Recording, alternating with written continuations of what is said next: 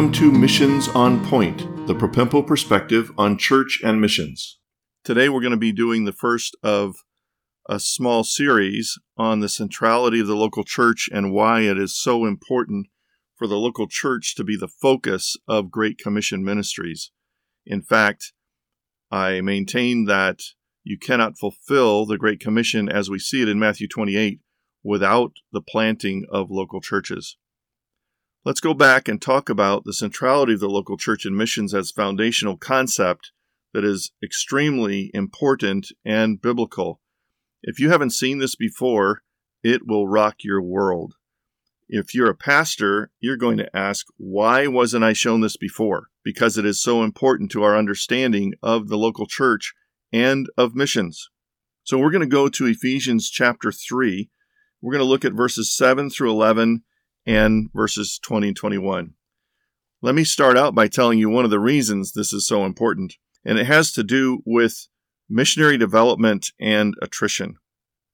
This biblical concept is so neglected. Missionaries neglect it. Mission agencies miss it. Even otherwise good Bible teaching churches fail to apply this concept in their vision for missions, and the consequences are very significant.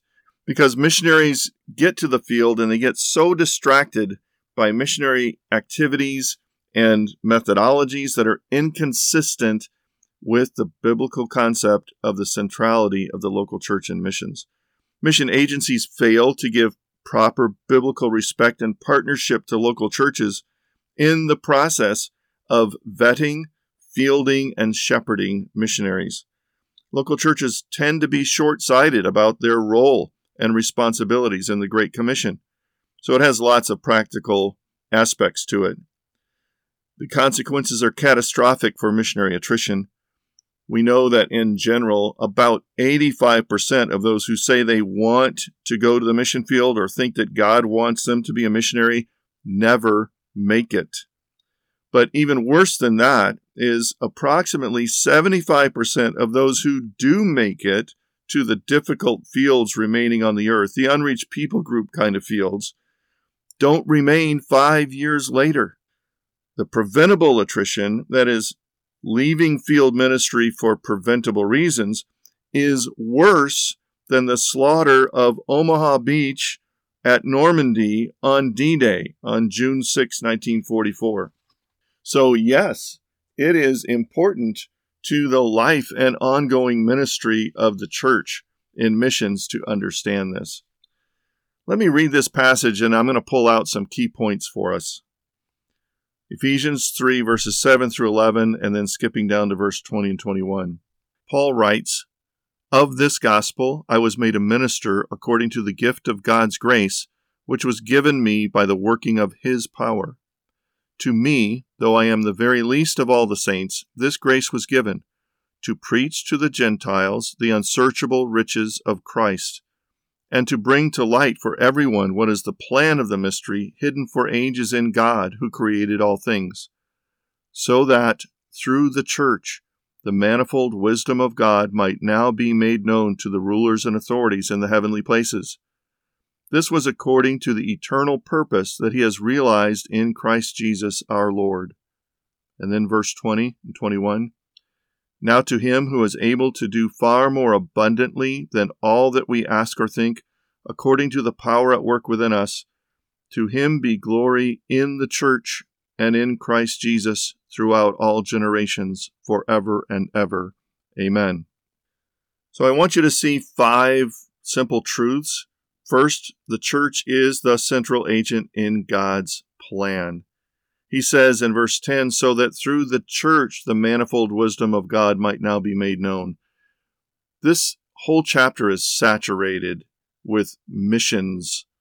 It's got missions through and through. It's Paul's calling to missions, and it results in God's glory in the church and in Christ Jesus throughout all generations. The central idea is that Paul became aware by special revelation from God that it was through the church that these things take place. The church is the agent of God in fulfilling his purposes on earth. I would say that when Paul says church, he's not just talking about the universal church of sort of all Christians, wherever they are, whatever they're doing, anywhere in the world, all through time. He's talking about local churches. He's addressing local churches in his epistles. We'll see that again later. But he's thinking of local churches and this unique living dynamic of the body of Christ in a local place with committed believers and biblically qualified leaders regularly meeting for worship, for evangelism, for equipping, for study of God's Word, those kinds of things. So the church is the central agent in God's plan. And apparently, secondly, the church is the primary means of displaying God's wisdom. When we look at the church, any particular local church, we know it's not perfect. There's a lot of humility there. There's a lot of people that are just saved sinners, saved by grace, and they're transforming their lives through the Word of God and the Spirit to be able to be a little bit more like Christ day by day. The church is the primary means of displaying God's wisdom. Third, it's clear that the church is God's plan A forever, and there is no plan B. This was his plan and the eternal purpose, it says, that he has realized in Christ Jesus our Lord. So this was according to his eternal purpose. This is what God planned to do, is to use the church in this way. Fourthly, God's plan for the church achieved far more than our expectations. That's this benedictory part in the last verses of the chapter that we misuse so much. But it's about the church and about God's word, his mission moving forth through the whole world. It says, to him who is able to do far more abundantly than all that we ask or think, according to the power at work within us. To him be glory in the church and in Christ Jesus throughout all generations, forever and ever. Amen. So often when we read this, we miss the church.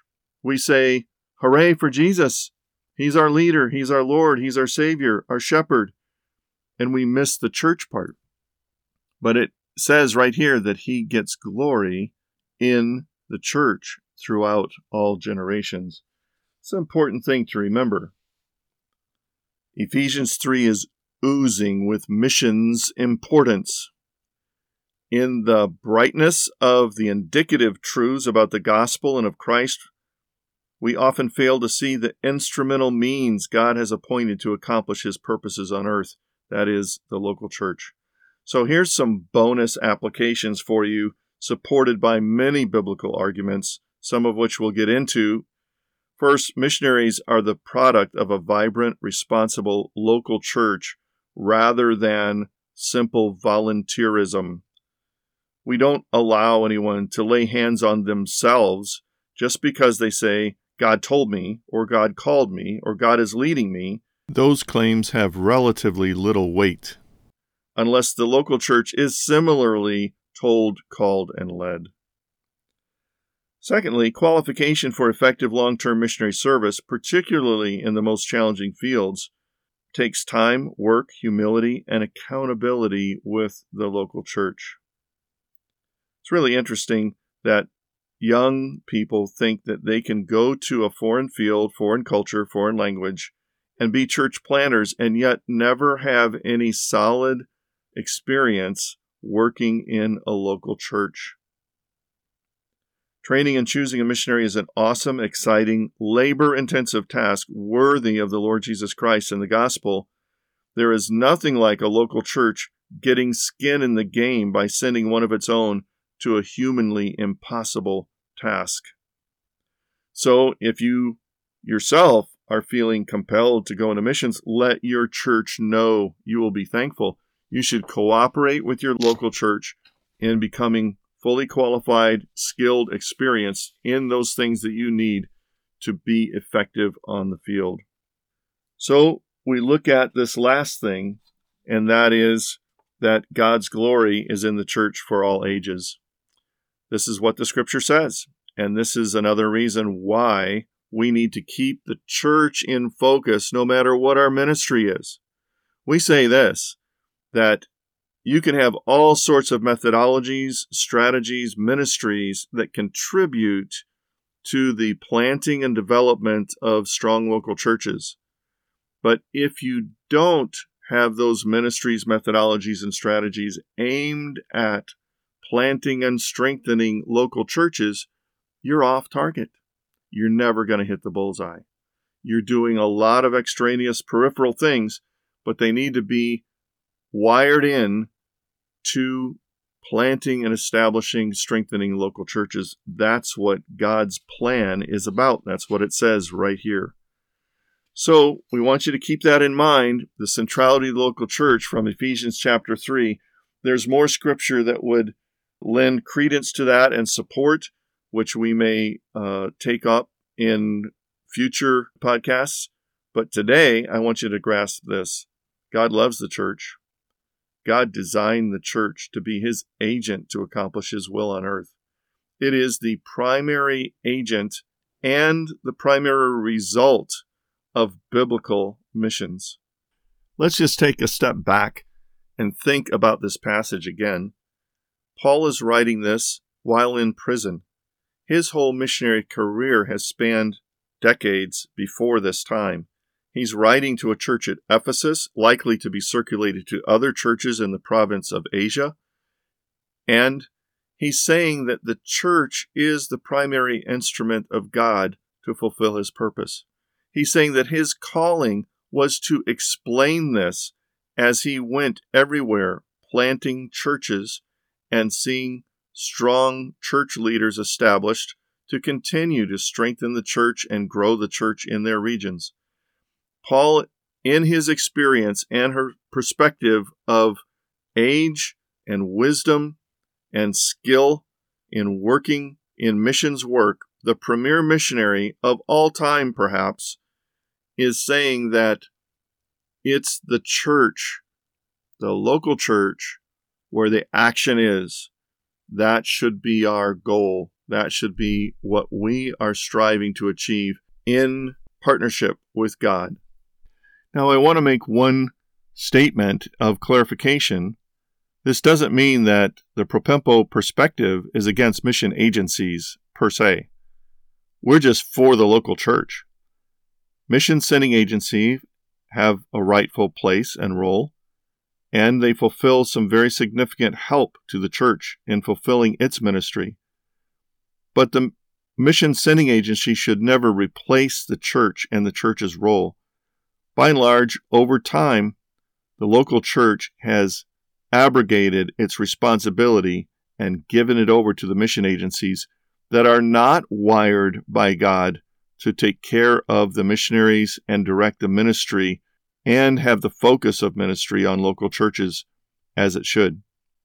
So I want to say, we're not against mission sending agencies. We love them for what they do. But we definitely want the local church to step up and be the kind of church that Ephesians 3 implies, and we'll see later Matthew 28 and other observations from the New Testament demonstrate. Here's where we are. We've seen today that the local church is central in God's plan and purposes and the ultimate result of missions. We're going to take a look at more local church-centric concepts from the Great Commission itself as found in Matthew 28.